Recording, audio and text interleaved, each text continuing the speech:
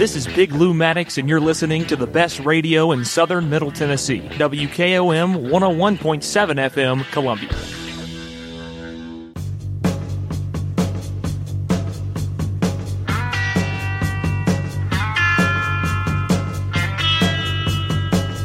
Hey friends, welcome to the second edition episode of American Steele. I'm Mike Steele, and with me is Clayton Harrison. Clayton, how are you today? I'm doing well, Dr. Steele. How's it going? It's going well for me. Excited about the first episode. This will be our second. Friends, American Steele is a conservative podcast that seeks to inspire and educate our listeners to think critically about what we see happening in America. It's no secret we have much going on that needs to be fixed, and we have people out there that are intentionally doing whatever they can to destroy what we love and what we want our children and our grandchildren to experience. So for those of you that don't love America, there's always an opportunity for you to leave, and that's an open invitation. If you don't know, I served in the military. I was in law enforcement for 10 years, and now I'm an educator. And the other day, Clayton, somebody asked me what the difference between a conservative and a liberal was, and I just wanted to put it – I didn't have a lot of time to talk, so I put it in simple terms.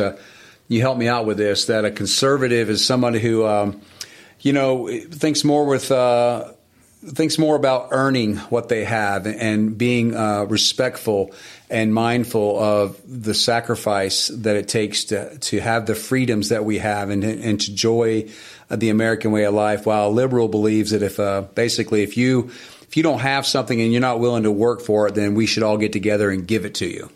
Correct. And I kind of fall into the libertarian sphere of politics where I'm very conservative, but also believe in very minimal government oversight over the individual. And, I think this, I know we're excited here at WKOM for this podcast and this radio show that you can hear now starting and premiering every Sunday night at 7 p.m. on 101.7 WKOM. Also online at WKOMradio.com and anywhere that you get your podcast. So check it out. If you can't listen to us live, so hit that subscribe button and you'll get an update every time we have a new show. Yeah, well, that's exciting. I appreciate that. And so we are looking for guests to be on the show as well here in the near future, and we want this thing to grow. And again, we just want to kind of have our listeners to be inspired to think critically about their role in our communities, in our schools, in our churches, in our country overall.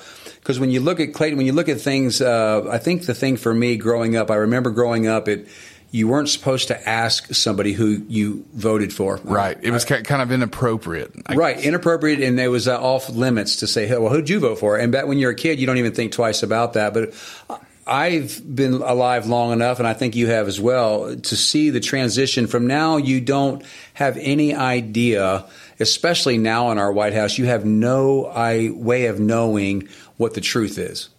Right.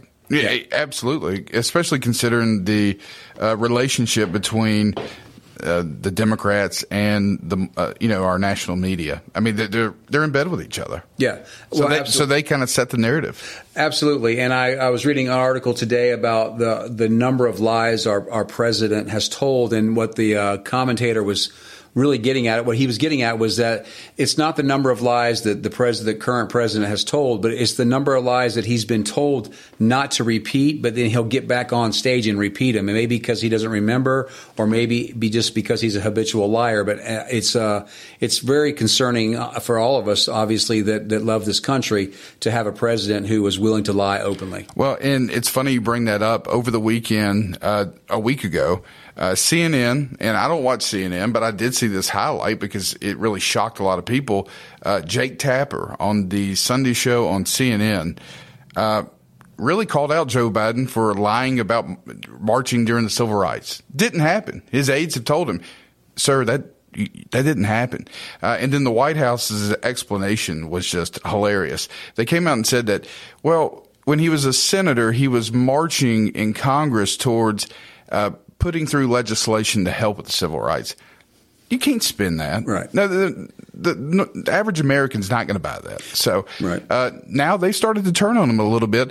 And a lot of it, I think, Dr. Steele, goes back to the fact that, just a couple of months ago, you had the FBI raiding Mar-a-Lago because of some classified documents. Now we have found out that Joe Biden has had classified documents basically scattered around different properties that he owns. And they've known about this since before the election. Right. Well, cut them some slack because they were in the same garage with his Corvette.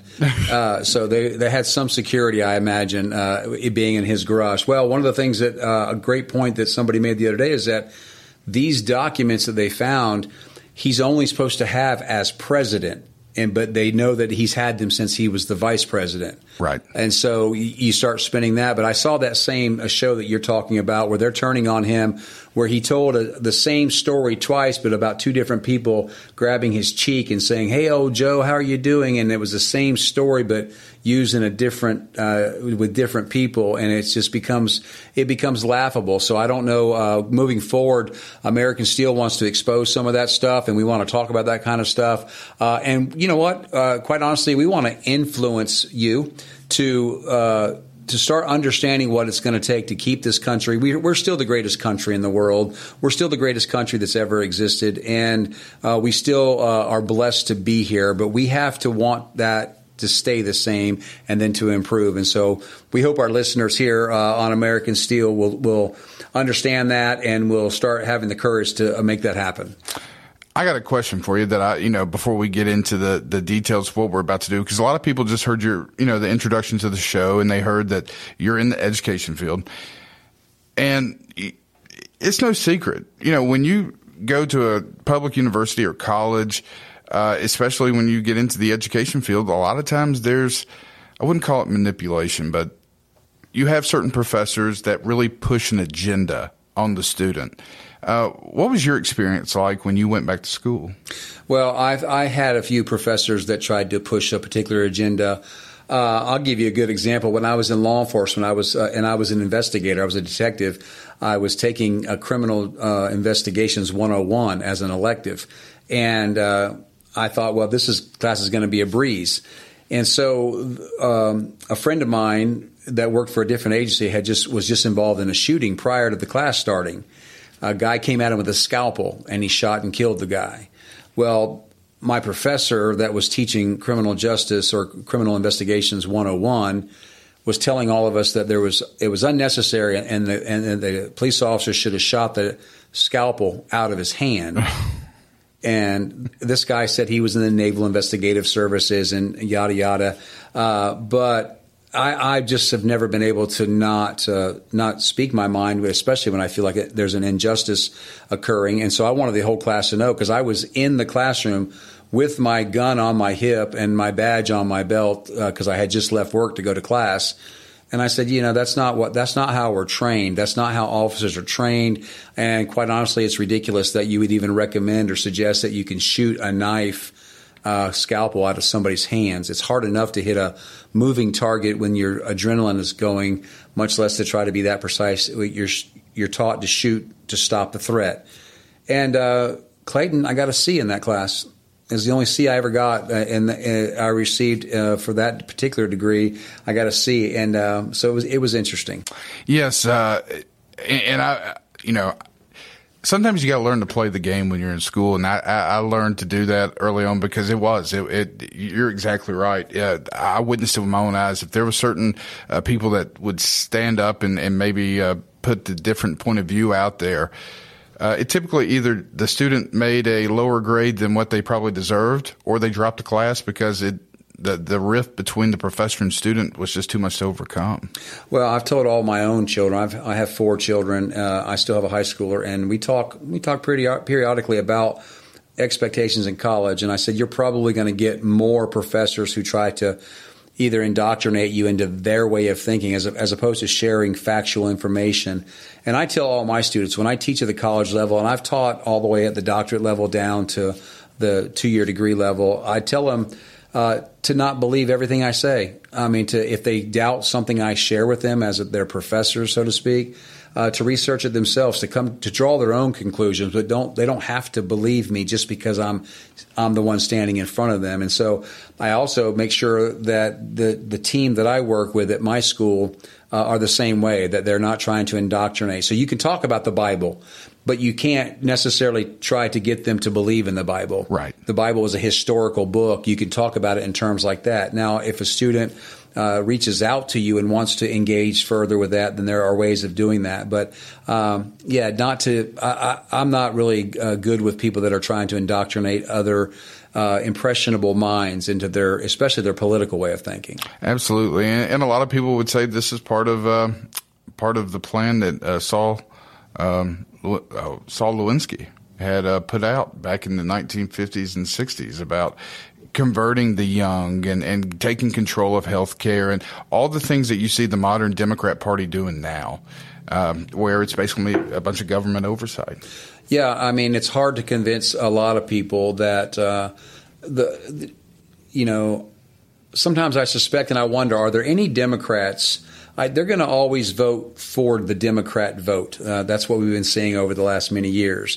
But are there any Democrats out there that actually are going to still vote Democrat but believe that we need to fix things at our border? We need to fix things. We need to identify who went out to Epstein's Island. We need that list. We need to know who's out there abusing children, things like that. There certainly must be exhausting. If you're a good person and you're sitting on the Democrat side, and I imagine there's a million good Democrats out there, it must be exhausting to shake your head so much that we don't have that list, for example, of who went to that island.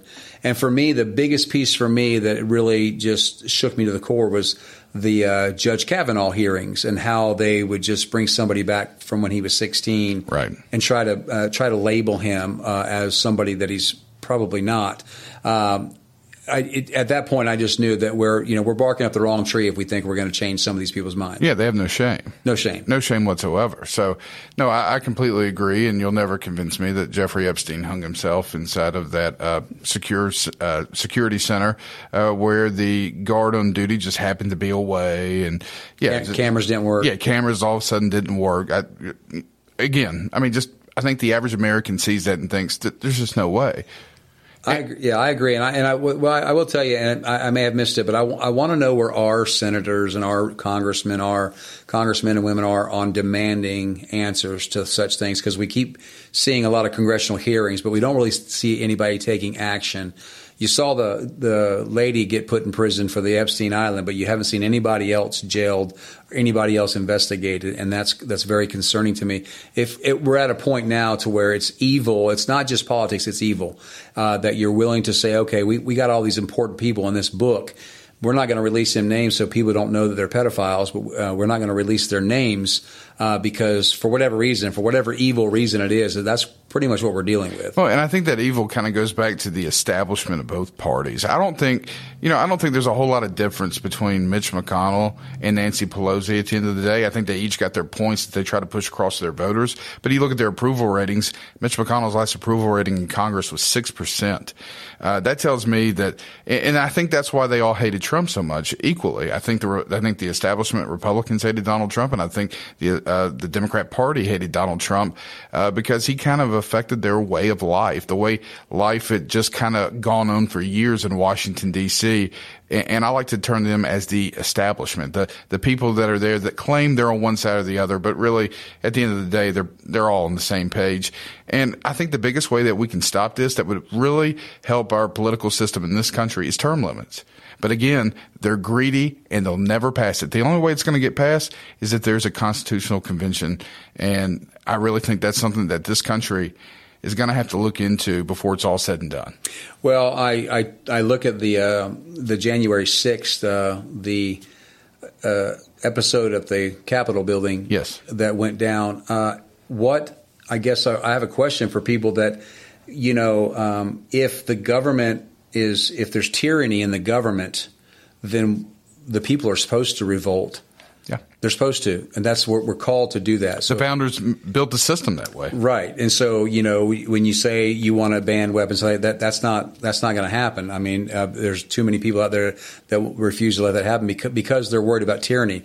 I could argue easily that my .45 pistol is less capable of killing a lot of people than my AR, but at the same time, I need that AR for a lot of reasons. One would be potential tyranny. Correct.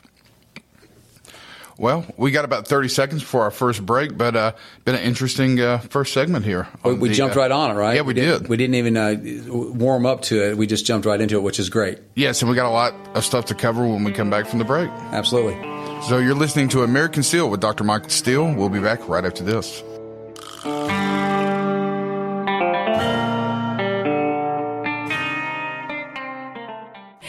Hi, I'm Robert Rogers at Parks Motor Sales Buick GMC. Parks Motor Sales was founded by my granddad, Bobby Parks, and my great-granddad, Julian Mays, in 1958. We've been family-owned the whole time, and being family-owned, locally-owned means you get to get your next vehicle or your existing vehicle serviced by the same people who stand in the grocery line with you, drop their kids off at the same school you do, and smile and are happy to see you when they do. So come see us at Parks Motor Sales in Columbia, Tennessee on 919 Nashville Highway or parksmotorsales.com. Hello, I'm Barbara Lincoln with Holland's Pharmacy. You may have heard our previous commercials about compression hosiery that we carry at Holland's Pharmacy. Well, we've recently expanded into a full line of knee braces, back, wrist, ankle, and other support wear. We will gladly help you get just the right fit for these items and, of course, special order items to ensure the proper fit. Come see us at Holland's Pharmacy, 1608 Hatcher Lane, or call us at 931-388-4233. 388-4233. Hi, I'm Steve, the garbage man. By now you all know about Don, our service truck guy. Well, let me tell you about another member of our service team, and that's Mike Ashley. He's the guy you'll talk to when you call the office. Just call and talk to Mike one time at 931-540-0919, and you'll see why we're lucky to have him here at the Garbage Man. Thanks, Mike, for all you do to keep the Garbage Man first in service. That's 931-540-0919.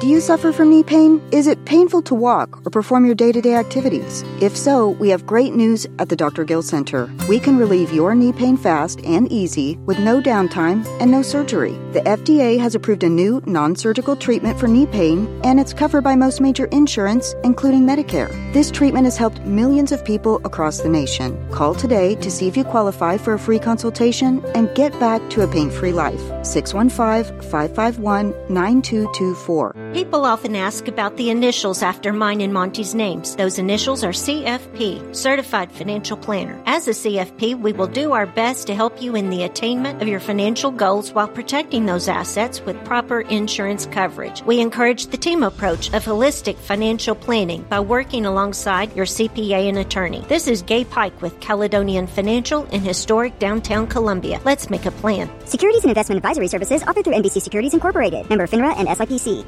NASCAR's back. The NASCAR Cup Series. Green flag is in the air at the Los Angeles Memorial Coliseum. Heads back to the City of Angels. And they're beating and banging, and Justin Haley hammers the inside wall. For another trip around the LA Coliseum. Off four, checkered flag is out, and Joey Logano has done it. It's the Busch Light Clash at the Coliseum. Sunday, February 5th at 3:30 p.m. on WKOM 101.7 FM.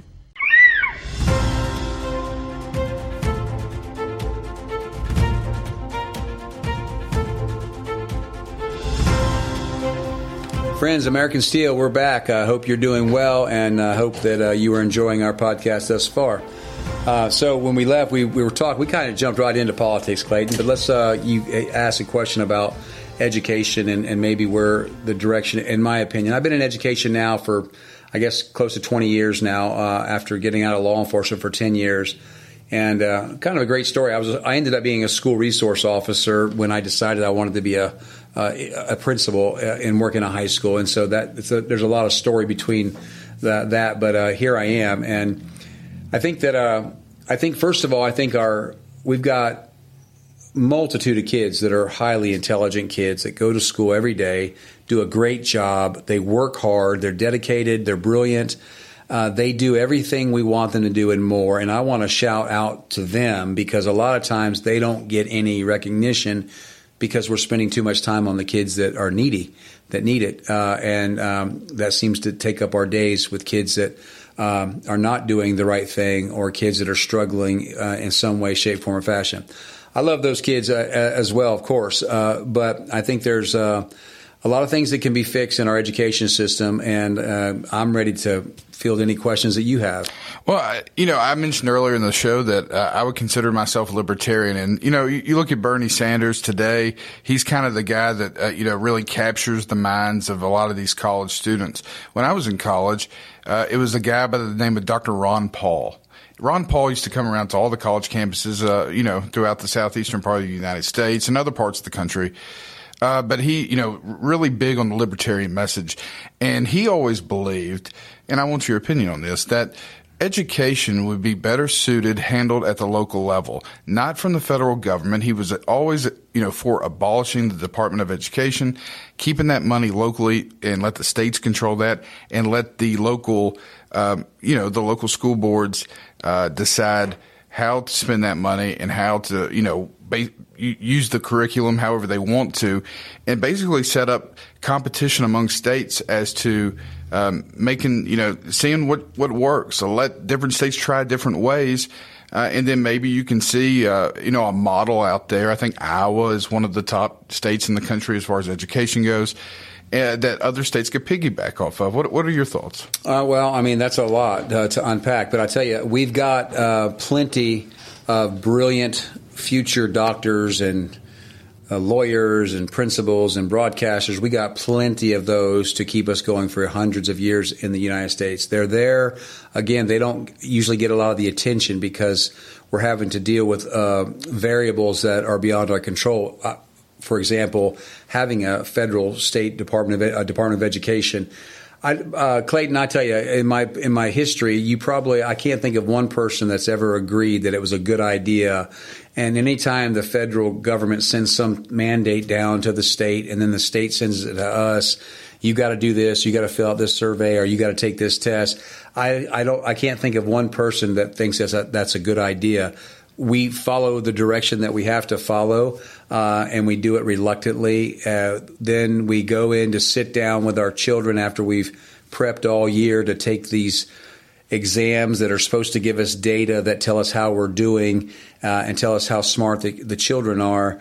And then you sit down to take the test, and then the platform doesn't work, or they don't get the data back in time for you to analyze it, for you to improve or prepare for this year. So all these variables that educators can't control, but are expected just to kind of shake that off and still get in the classroom and have all the pressure to perform and get our students at a high level, it becomes ridiculous at some point. Yeah, my mother was an educator and retired because of all the red tape. She just wasn't going to do it anymore, and that was probably back in 2009 or 2010. And I have a feeling that there have been quite a few educators who have retired because of the red tape that comes along with federal government money that's sent to the states for education. Yeah, you're right. Absolutely. And I've worked with brilliant educators and brilliant directors or superintendents of schools that if they were just left alone. But I'll tell you, anytime you tie money that they're going to withhold money from you if you don't do X, Y, and Z, that's never a good concept. It's not a good way to do business. It's not a good way to do business. It doesn't establish any kind of trust with you, or can I actually depend on the federal Department of Education to support me, my school, my district, and these endeavors if all they're going to do is threaten to withhold funding from you? That only hurts the children. At the end of the day, it only hurts the children. And then we go down the path of what we're paying our educators and then what we're expecting them to do. We don't pay them near enough, and they're the ones producing our future. Well, and here's the other concern, and we've touched on this on a couple of our shows here at the radio station, and that is you're not seeing the number of students exiting college wanting to get into the education field. It's dropped substantially. I believe MTSU last December, not this past December, but December before, which is the largest state institution in Tennessee, graduated 2 education majors. Right. That's scary. Well, we're seeing that at our level too, Clayton. I mean, we see that because we don't have enough applicants for jobs. So you can come to any district probably in the middle Tennessee area, and you should be expect to start as a teacher around $50,000 a year. Keep in mind, you got the summers off, you got spring, fall break, you got Christmas and all. You got a lot of time off too. So really, you're working 10 months out of the year, making $50,000. That's not bad. You get out, probably 3 o'clock every day. So there's a lot of perks to that. But at the same time, when young people see, and I've tried to run a teaching prep program at a high school level, and there was no interest in it. So we had to stop it. So I called it something different that would not only introduce the teaching profession to students, but also introduce things like the psychology of how people learn. So if they wanted to run a daycare or be a teacher or run their own business, it had a multitude of applications if you went into that course. So we were able to get interest that way, but just a strict teacher preparation program, there was zero interest in it. Well, and you also see, and I think I heard Miss Lisa Ventura say this, one of the problems she thinks is just maybe some of the negative media that teachers get sometimes. A lot of the negativity that you see these videos of, students and teachers having, physical or oral disagreements. What are your thoughts on that and how teachers are perceived by the media? Well, again, it's rare that there's a media source out there that you just have the 100% confidence in. Right. It's easy to explain. They have to sell. They want to sell, and they want a viewership. I understand that. You're not going to see the good stories. No, you're not going to see the good story. One of the things I tell my staff all the time is you have to have artifacts of success in whatever program you have. And what that means, because some of them give me a look like, what does that mean?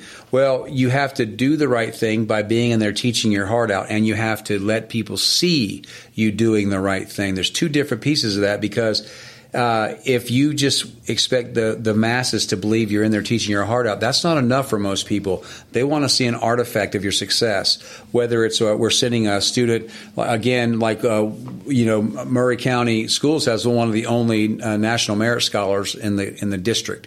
And that's amazing. That's an artifact of success. Sure. And she was able to get that at a particular school.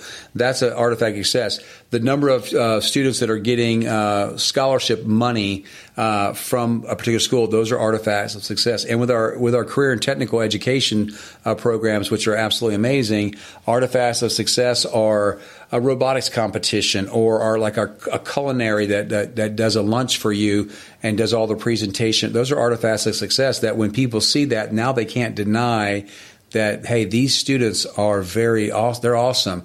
And then they come up and they'll ask me like, hey, this is amazing. And I'll say, yeah, see that student over there? Yeah, that student right there. They love doing this, but they struggle doing that. But look how amazing they are here.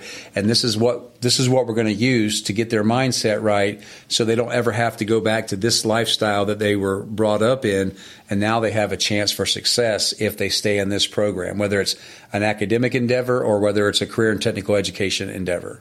Well, and I think, we could highlight this on your show because it's your show. But, what I can tell from you, from the little engagement that we've had over the past couple of weeks or months, at the end of the day, and I think you would say this about your teachers as well, you care about students. That's why you do what you do. You care about kids. Yeah, I mean, I get that a lot, and that's very, very true. I was in a book club today. We did a book club, and there's about 20 students in there, and I was invited, and I actually read the book that it was a really short read, and I read the book, and the book was about loving and being kind to one another. There was so much more deeper applications if you wanted to go there. And I said something, and one of the students said, Dr. Steele, is it true that you love us, but you don't cut us slack on like anything? I'm like, that's right. That's because you love us. That's because I love you. Right. And I know what this world will do to you if you go out there thinking someone's going to cut you some slack. That doesn't mean we can't have fun. That doesn't mean I can't tell you I do love you. It's like I love my own children, but I'm only going to cut them slack when I think it's appropriate enough, where it's not going to interfere with their learning of what to expect when you get outside these comfortable walls that we're in. And so I'm very proud that you recognize that, because I love kids. And I'll tell you, a lot of times when you see someone that loves children and students as much as I do, it's because they didn't have that example growing up. And I'm one of those people that never had that real example. As a matter of fact, as an athlete growing up, I can look back now and see the people that really didn't care about me unless I was performing athletically for the school. If that was the case, then I was celebrated, at the banquets and at the luncheons. But if I wasn't, and if I was hurt, then I just was forgotten about.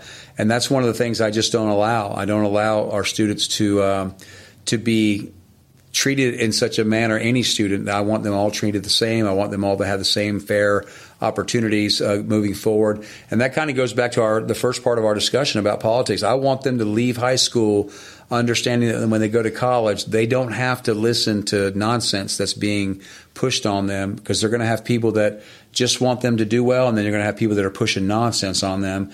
And I want them to be able to think for themselves. You mentioned your upbringing kind of molded you and made you who you are. And I'm sure a lot of your goals, because you work with kids who maybe come from similar situations, is to say, look, you can take this negative, but you can turn it into a positive. And you're living proof of that. Everything. I told a group of kids the other day that are not on track to graduate, I think they'll make it, but this time every year there's always a handful. And Clayton, I've gone to a child's home on graduation day, pulled them out of bed, brought them to the school, made them take their last science test, for example.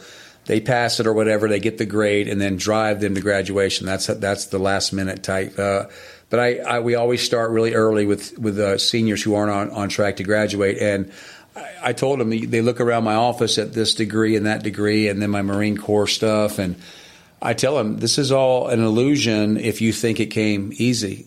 Everything you see here was a grind for me, everything. And when you look at that diploma, that degree, I'm proud of it, but I'm paying for it. I'm still paying for it. Nobody paid for it for me. I didn't go to school on a scholarship. I probably could have, but I had nobody at all to explain what that looked like or to tell me that I was capable of doing that. So I joined the Marine Corps, and I love the Marine Corps. I love the military. Shout out to all my brothers and sisters. I love law enforcement, but the Marine Corps was a necessity for me. It wasn't something that I planned on doing. As a matter of fact, I remember my gunny, Robbie Winchester. If you listen to Robbie, I love you, or Gunny. But I remember walking to the Marine recruiter when I woke up after high school graduation with no plan. Everybody in the house was gone. It was me, and I thought to myself, this is really spooky because I can't even go to school and be popular anymore. I remember walking, and I don't want to say I walked 10 miles in the snow uphill both ways, but it was a good 5 miles. And I remember walking down there, and he was coming out of the office while I walked up, and I said, hey, I'm here. And he said, get in the van. And he took me right there on the spot and gave me the ASVAB. And I passed it. And then back then it was easy to go to boot camp. Now you wait 6 months. They've got a waiting list. But back then I think I was in boot camp within 2 weeks. Wow. Where'd you go? Parris Island. Parris Island. Went to Parris Island. I was in Parris Island in 2 weeks. I was in MEPS within 1 week at Jacksonville. Then I went back, took a train up to Savannah, and then a bus to Parris Island. And back then you had to write a letter. Now they got phones, but you wrote a letter. And so I wrote a letter, and they tell you what's right. Dear Mom, I'm in Parris Island. I'm doing fine. I'll be in contact. It's not a long letter. And my mom wrote back, and she said, oh, my God, son, what have you done? You'll never make it. And so I'm like, whoa, okay, that's all right. Now, and I'm one of those kind of people, too. If you tell me I can't do something, I'm going to do it. I'm going to prove you wrong. So I graduated from boot camp with a meritorious promotion, went on to have a good 4 years, learned a lot of great things. But that was a necessity for me. And I wouldn't change anything for the world, but somebody should have been trying to pour into me what I expect my staff to pour into these kids. Pour into me that you're capable, even though you don't have the upbringing or some of the things that other kids may have as a blessing. Even if you don't have that, you can be highly successful. Well, I tell you, just a great story and a living example and proof that regardless of your background, anything is possible, and you turned a negative situation into a positive, and now you're affecting thousands of lives between all your different stops in the education field. So I think that's fantastic. And, I do have a student at Central High School. She's a freshman, and she's enjoying every minute of it. And, I don't think a lot of people could have said that a couple of years ago. There was some problems there. And I told you this during the break. I feel like there's a lot of momentum. A lot of people in the community are feeling like you've really got that ship turned around and heading in the right direction.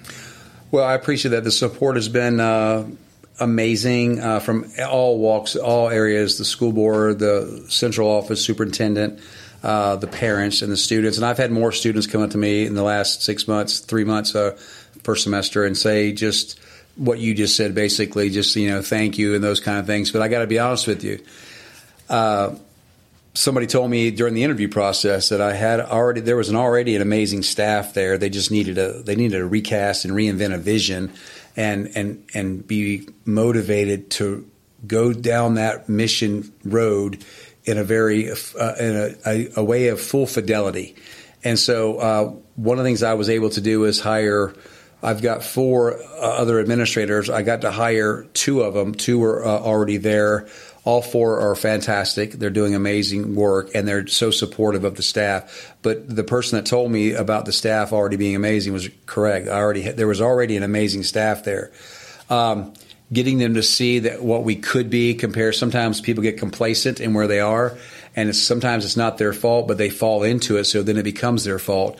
And one of the things I don't do is I don't allow for excuses to interfere with our mission parameters. And so I inherited an amazing team. I was able to hire several amazing folks, and they're the real ones out there getting the job done, turning the school around. Well, I think it goes back to leadership. And I think if we asked your staff and your administrators, they would tell you that you provide great leadership, and that I kind of want to segue into that. Sometimes it comes natural. Sometimes people are just natural leaders. Some others aren't, and it becomes very uncomfortable for them. How do you teach a young man or a young woman the basic foundations of how to be a leader? Because that's what this country needs. We need leaders. We need people that are going to lead the way, not be followers. And sometimes that doesn't work out for everyone. But how do you instill that into young people? Today I was in the hallway when school was starting, and I dropped my water bottle, and I put a little puddle, spilled a little water on the in the hall. And so I called for the custodian to come over. I told her that we had a spill. And I didn't call her over there to clean. And there were students standing around me talking to me when this happened, and we were engaging in conversation about scholarships and whatnot. And when the custodian got there, I got a bunch of paper towels, and I got on my knees, and I wiped up the water off the hallway. And, of course, she's an amazing custodian. And she said, you don't have to do that. You don't have to do that. I said, absolutely, I have to do this. I'm the one that created this mess. And then I wiped it up, and that was not that big of a deal. The kid said, Dr. Steele, that's not your job. And I said, no. You're missing the point. This is my job. My job is service. And if you miss that piece of it in leadership, then you're never, ever going to be a great leader. So I've been doing that for years. Like when I get a chance to go in the cafeteria, I'll take the garbage can and push it around, and I will collect the trash for my students. I don't have to do that. I don't even have to be in the cafeteria if I really chose not to be. But they see that amount of service, and they're like, wow, okay, here's the principal. It's supposed to be a big shot, but now he's collecting my trash. It has to evoke at least a thought for them to wonder what they're doing with their life or with their integrity. And I'll tell you this quick story that started that. When I went to boot camp, I became a squad leader almost instantly, and we were going to eat. I got in line to eat first before my squad, and I got hired as the second squad leader on day one. I got fired as the second squad leader on day one, and that happened like 25 times between now and the time I graduated, before I ended up being a squad leader and graduating with that meritorious promotion. But those drill instructors swarmed me and were in my face for a good 3 or 4 minutes, screaming at me, you never eat first. Leaders never eat first. And so to this day, I will not eat first. Even if it's a party to honor me, I don't eat first. And I just, there's no way, I refuse. And I had an assistant principal years ago. We had this nice luncheon for everybody, and he jumped up there and he was in line like this third or fourth person in line. I said, hey, come here a second. I said, no, don't ever eat first. He said, well, there might not be any left. I said, that's a chance you'll have to take, but you'll just have to figure that out later, or you'll go without food, and that's fine. But make sure everybody that looks up to you for leadership eats first. And that, if you just use that one rule, then that means that you are answering their emails. You're going to their rooms when they need you. That means you're listening to them when they need you to listen to them, because they know you're willing to not even eat first, and you're willing to let them eat first. That practice, just that simple practice right there, should really drive your whole leadership experience. Your bachelor's degree was in psychology? Psychology. Master's degree in psychology? Psych and counseling. How did that help shape you to become an administrator?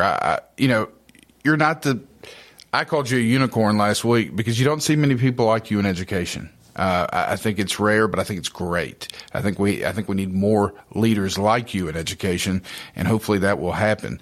But how did that help prepare you for the job that you have now? Well, really, it starts all the way back to my childhood. Really, when I think about what I wish, when you're young, you don't know what you don't know. Right. So when you're living in a 1-bedroom apartment and you have roaches, you don't know that that's not normal, and you don't realize that you could be living in a 4,000 square foot house with a 4-car garage. Not that I live in that now, because I still don't live in that house, but and then you go all the way up through your high school, then your military and law enforcement, and then here I am. When I was in law enforcement, I got in trouble. I was going to get reprimanded for something. I don't even remember what it was. And I remember looking above this guy's desk as I was standing front and center, and he was chewing me out for something. I don't know what it was, but I saw that he had a master's degree. And I went home that night, and I told my wife, I'm going back to school. My first class was Psychology 101, and then I had a business class and a psych class. And I thought maybe I'll get my business major. And I went into psychology class. Dr. Dorothy Purdy, I'll never forget, God rest her soul. I love Dr. Dorothy Purdy. I was probably 25, Clayton. Dr. Dorothy Purdy was probably 65, African-American female. Here I am, a white male, 25. She's an African-American female, 65. And she was teaching her heart out, and I was doing everything I could to refute what she was saying. I wasn't trying to buy into anything she was saying. I was just that kind of arrogance. A long story short, I love Dr. Purdy. I got to the point where I was carrying her briefcase out for her, not for extra credit, but just because I ended up caring about her so much. When I was SRO down in Orlando, I brought her to my school, and she sat on a panel. We did a panel discussion. Kids loved it. But Dr. Dorothy Purdy is the reason that I changed my major from business to psychology, and it was just that she was making it so real to everyday life. And I was a young father at the time, and she started talking about the different theorists, psychological theorists, and about parenting and raising kids and love and punishment and discipline and all those kind of things. And I didn't agree with a lot of it, but the way she presented it and the way she expected me to understand it, I have so much respect for her. To this day, I don't remember many of my professors' names, but I remember her. Wow. I tell you, and it's people like that influence a lot of people, and it only takes one person to change the whole direction of someone's life in a positive manner, and that's a fantastic story. Dr. Steele, we're up against our final break of the show, so we'll take a quick commercial break, and we'll be back with American Steele with Dr. Michael Steele right after this.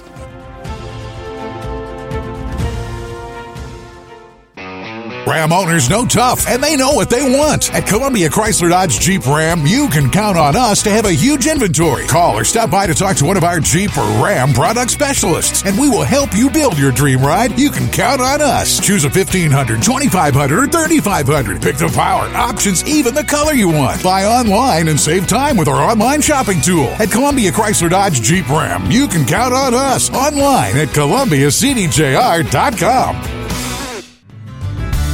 Let's talk custom design jewelry. Did you know Tillis Jewelry in downtown Columbia creates custom design jewelry and has been for over 30 years? From one-of-a-kind engagement rings to wedding bands and so much more. We want each piece to be as unique as you are and create a family heirloom for tomorrow. Call today and make an appointment with one of our designers. And just for calling, you will receive a free 30-minute consultation. Tillis Jewelry, creating custom jewelry proudly in Tennessee. American Standard Heating and Air Conditioning is built to a higher standard, so you can focus on the problems in your life that actually matter, like the drywall that somehow isn't. American Standard Heating and Air Conditioning, built to a higher standard. Call Davis Heating and Cooling at 931-388-2090. Davis Heating and Cooling is your local American Standard dealer and proudly serves the Murray County area. Find Davis Heating and Cooling online and on Facebook or call today, 388-2090. This is Tripp Stoltz, owner and manager of Columbia Ace Hardware. Did you know that Ace now offers free assembly and delivery on grills over $3.99? It's never been easier for you and your family to have a great grill like a Weber gas grill, a Traeger pellet grill, or a Big Green Egg charcoal grill. Come see us at Columbia Ace Hardware, located at 112 East James Campbell Boulevard, Columbia, Tennessee. Ace is the place with the helpful hardware, folks. Hello, this is John McEwen with McEwen Group Real Estate, located at 17A Public Square in beautiful downtown Columbia. Our family has over 40 years' experience selling farms, residential, recreational, and all types of real estate here in Middle Tennessee. Check us out online at McEwenGroup.com or on Facebook and Instagram at McEwen Group, or give me a call today at 931-628-1749. McEwen Group. Land is your legacy. First responders know seconds count when saving lives, and emergency response can often be delayed due to difficulty navigating rural locations, congested subdivisions, mobile home parks, and apartment complexes. The Locator 911 is a unique life-saving bulb. In normal use, a porch light, and when activated by you, a multicolored flashing beacon for first responders to help them find you in the event of an emergency. For more information, stop by your local fire department or visit thelocator911.com. 911, what's your emergency?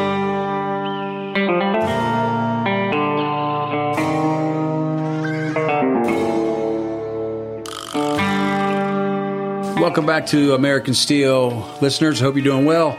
Clayton, we've started talking about education a little bit, and we off radio we talked about, kids that are experiencing difficulties at home and all the different struggles that a young person might be going through and how to make them successful in school. So I thought we'd talk about that maybe some parents out there listening that this could be helpful. Well, and, I don't know how you feel about this personally, but I cannot stand when I hear an adult say that they're, you can't do anything with that kid. You're wasting your time. I don't believe that. I truly do not believe that. I believe kids really want discipline. They want somebody to care about them. And you've had many stories with your former experience at Stratford and out Columbia Central where there's quite a few kids that come from situations like that. There's not many kids that I've met that are struggling that don't want to be able to rewind their life a little bit. They wish they could reinvent themselves. I've had students that we would send. They would never come to school because for whatever reason they didn't have transportation. We'd find a way to send an Uber driver to pick them up for school. We've paid light bills. We've paid rent payments and certainly groceries and whatnot.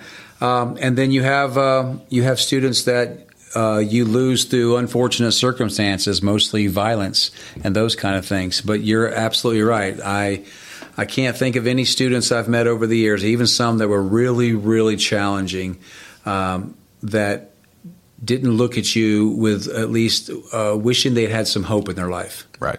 Yeah. So they want hope. They see a better way. I've heard of principals and other folks driving kids to really nice parts of town to show them the big houses and the nice cars and saying, you could have this if you work, if you do this and you work hard, those kind of things.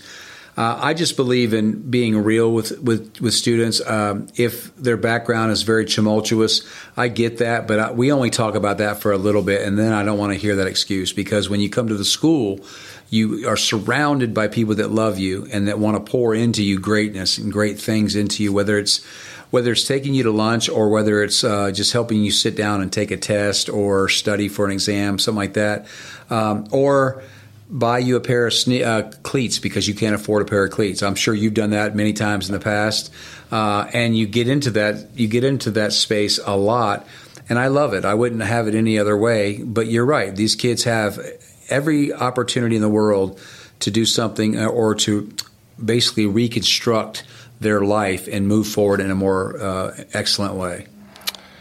How do you look at all the different avenues that a kid can take. Talk about some of the things that for example, athletics. Sometimes athletics can be used to help motivate a child or really give the kid an incentive to, this could take me places, but I got to do well in the classroom. You're an athletic guy. You love athletics. Do you believe that athletics can help in that avenue of maybe helping a kid that maybe has some issues, but also it gives them that hope that, I can get out of this if I do what I'm supposed to do in the classroom and I use my athletic ability to take me to bigger and better things? Yeah, I mean, if it weren't for athletics, I'm not really sure I would have graduated from high school, to be perfectly honest with you. I came for athletics. I came for my friends.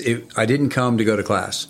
I can tell you that. And I was never indoctrinated or taught, if you will, as a young child that was a crucial component of success, was actually being in class. I mean, I don't think any of my fathers, I think only one of them graduated from high school, so it wasn't important for them to see me or my siblings graduate per se. So I didn't have that instilled in me at all. So having gone all the way up to get my doctorate degree has not been easy, but definitely worth it. And I see in these students, especially the ones that struggle, their ability and capability of moving forward in a very positive manner if they'll just find a way to incorporate certain things into their life. And that's the piece that's usually missing, is because when they leave me or they leave this coach or this other teacher that they really admire, then a lot of times they've got to go home to uncertainty. And then they don't know how to juggle that. And then typically, a lot of times, the uncertainty wins out because they know more about that than they know more about love and consistency. Well, I think, having influences like yourself, having good coaches and good teachers that, like you mentioned, want to pour into these kids, that to me is the purpose of doing what you do, because you love kids. Yes, absolutely. And I'm looking forward to future episodes on American Steele where we're going to have some teachers, principals, maybe some politicians, community members on the show that are going to be able to talk about in terms of the things we've mentioned today on this show and get more input from them. Yeah, we're actually working on, and hopefully we're going to be joined in our next episode by State Representative Scott Sapicki, who is the chairman of the Education Subcommittee up in Nashville on Capitol Hill. And that's going to be I'm excited about that episode. I think there's going to be a lot of things that you two guys have in common about where education needs to go to really, Tennessee, I think, currently sits at about 40th, I think, in education, 37th, somewhere in there. Obviously, we want to set a higher standard, and I'm interested to see how each of you think we need, how we need to get there and to make that possible. Yeah, that's exciting. I'm looking forward to that as well, and looking forward to hearing what Mr. Sapicki is doing for us in Nashville to make our jobs a lot more viable, and our ability to teach and educate students not easier. I don't want it to be easier, but I want it to be realistic, and I want us to be able to attack whatever issues we have and not make excuses by why we're 40th. Right. And Scott, and just to give you a little preview, Scott's really big about K through 3. making sure that these kids are prepared by the time they get past third grade, where, in middle school and high school, you guys aren't having to try to, build the foundation that should have been set early on between kindergarten and third grade. Because Scott will tell you, our state penitentiaries, they're all done with a calculation based on third grade reading level on these students. And it's really sad when you hear them talk about that. It's pathetic that they would build a prison in a location where they thought that your third graders were illiterate, right? Because they knew they were going to fill their prison up pretty soon. Some of these private prison companies, that's the kind of analytics and research they do, because business is good if you can't read. Right. And so I agree wholeheartily. But what it really boils down to, Clayton, is that, when you got 5 children. I didn't know that, by the way. Yeah, that's amazing. 5 kids. So I've got 5 grandbabies. And, so I was over at my son's house not too long ago, a couple weeks ago. He's got a beautiful little girl. She's not quite a year old yet. And we're sitting there trying to teach her colors and things that she's going to eventually pick up, trying to teach her how to say pop pop or those kind of things. And you're spending valuable time with her. You may not feel like it's valuable time, but that brain is firing. It's firing on all cylinders. And she's learning, even though she can't say the colors or the numbers just yet. She will eventually. But if you ignore that, then you definitely are going to try to catch up, and you're not going to be able to catch up. At the high school level, a lot of times it's unfortunate. Sometimes you're not really too concerned about what content they're retaining, because we're kind of past that. We got to get you graduated so you have a chance in life. And so we're trying to balance. We want you to learn all this content, but it's hard to get you to catch up since you started with us on a 5th grade reading level. We're trying to get you caught up to high school and college. And I would tell parents out there and guardians out there that a lot of kids at probably in the 7th or 8th grade, a lot of children are reading at the college level in the 8th grade because their parents or their guardians growing up instilled in them the discipline of sitting down and reading or being inquisitive or spending that kind of time with them. And when that doesn't happen, it is extremely challenging to get them caught up by high school. There's no doubt about it. Again, the importance of reading to your children. We talk about it a lot on one of our other shows on the station. I got a daughter, my oldest, who's a freshman in high school now, and I cannot tell you how many books that we read to her from the time she was a baby all the way up through, 4th or 5th grade. Well, one of the things I usually do, of course, my current school is twice as large as my last school, but at my last school, I purchased a book for every student, and we did basically a book study as a school. And people are going to say, well, they're not going to read that book. A lot of them, a good percentage did read the book. And so I'm not going to make a decision thinking that, well, if 100 kids don't read it, then I'm not going to purchase it for the other 700 kids. And the same thing kind of here. So I believe in spending money on the literature and for making sure that the students and the community, parents know that literacy is our focus. I mean, you can read, you can do anything. If you can't read, you're very, very limited in what you can do. And then people say, what about math? Well, math is important, but you and I don't use calculus or algebra 2 on a daily basis. We use multiplication, arithmetic, addition, subtraction. Right. We get by in what we do. I'm not saying that those other things aren't. We need mathematicians. We need really smart mathematicians. But you got to know how to read and comprehend what you're reading. And so that's been my focus since I transferred into education from law enforcement. We got about 5 minutes left here on American Steele with Dr. Michael Steele. Dr. Steele, before we close this thing out, you guys had some guests on campus. So we talked about athletics earlier. This past Friday, University of Tennessee football was on campus. And then earlier this week, you had the University of Memphis and Georgia Tech on campus. And I'll be honest with you, it's the first time in a long time I can remember those schools being on our campus. Talk about that experience and, what it says about where things are going athletically at Columbia Central. Well, we have a policy at Columbia, and that is that you don't play if you're not passing everything. Now, that's more stringent than the TSSAA requirements. But here, we're not we're here. You're a student athlete. You need to learn. As you saw this past week, we had a couple of different athletes arrested for very serious crimes. University of Alabama basketball player. I mean, it makes you wonder how they recruited somebody with that character. Even if he's found innocent, he's caught up in it somehow. Right. What are you doing around it, right?